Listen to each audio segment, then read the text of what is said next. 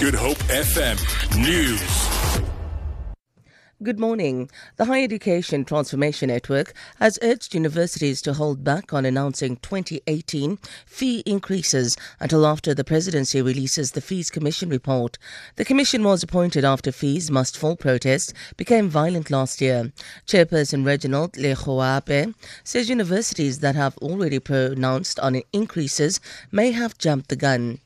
We further reject any unilateral calls by vice-chancellors of universities for more unilateral fee increments outside the policy guidance of the state.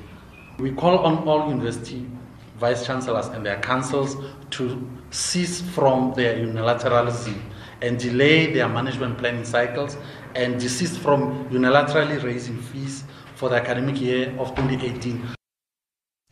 Relatives of a family whose shack burnt out in Philippines, killing 6 people, have appealed for financial assistance. The family says they need to move the bodies to the Eastern Cape for burial. The 51-year-old Nokaya Kili, her 2 children aged 14 and 18, and her 3 grandchildren aged between 1 and 8 died in the fire. Her daughter Asanda Msutu says they are devastated. My children sleep with their grandmother because me and their father work as security guards, so we leave very early. So when I came, the fire was too big. People stopped me not to go in there. I was told that they had all died. ANC Secretary-General Gwede Mantashe has questioned President Jacob Zuma's appointment of Bongo Musa Makatini as SABC board chairperson.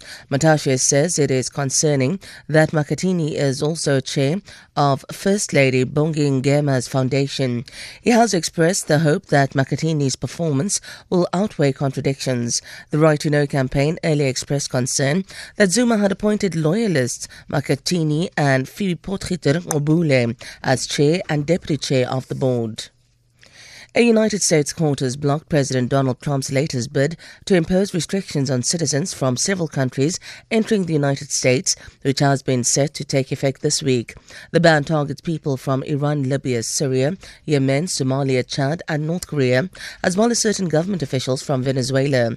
The state of Hawaii sued in Honolulu to block the latest policy directive, arguing that immigration laws did not give him the authority to impose the restrictions. For Good Hope FM News, I'm Sandra Rosenberg.